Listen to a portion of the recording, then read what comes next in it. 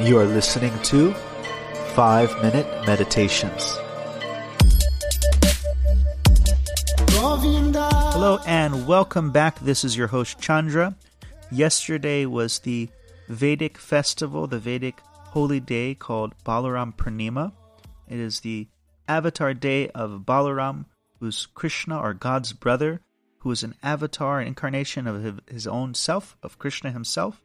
Now one may question, how does God, first of all, have a form or personality, and how does he have a brother? Now one key principle in the philosophy of the Vedas, described in the Vedanta Sutra, is Janmad Asya Yataha, which means the source of everything is the source of everything. God is the source of everything. So similarly, just like if sunlight has heat, then what does that tell us about the sun? The sun must be very hot. If sunlight has luminosity, what does it tell us about the sun? It must be very luminous. So if I'm a person, then God is certainly a person. And if I have various relationships with other persons that I associate with, then God certainly has that. And speaking of associates, I have a very good friend who recently moved to Dallas. And so today's lesson is about that influence or association. Just today I got a job contracting as a copyright for a marketing company, and it brings up the idea of influence. I once saw a magician. He invited a marketing company, some representatives of a marketing company, some entrepreneurial visionaries who come up with the branding, come up with the ideas, to his office to do an experiment of he had a company that he was inventing just for the purpose of an experiment. The company was a line of taxidermy shops, stuffed dead animals. It was just a joke. Now he invited them to his office. He said, make an ad for this. Draw a picture, give the business a name, give it a byline. So they drew a bear with wings in the heavens with a harp in front of the pearly gates, and it said Animal Heaven, where the animals go after.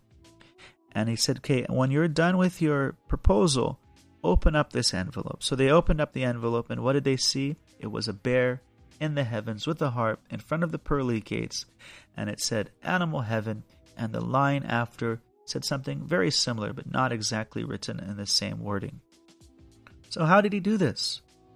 Was he forcing his consciousness on them? No, it was actually quite simple. He planted different things that they would see on their taxi ride from his office to their office. So as they drove past the zoo, some young kids, actors, wearing the logo of the zoo were walking in front of his car with the kind of large gate logo of the zoo. And they went past a music shop. There was a harp in the window. They went past the animal hospital. As they came to his office on the first floor, a courier came out of the office with a package in his arms with wings drawn on the package.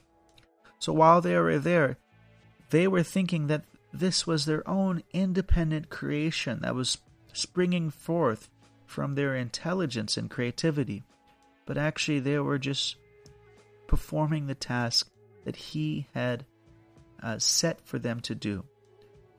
So when we are in Sattva Gun, we're in the mode of goodness.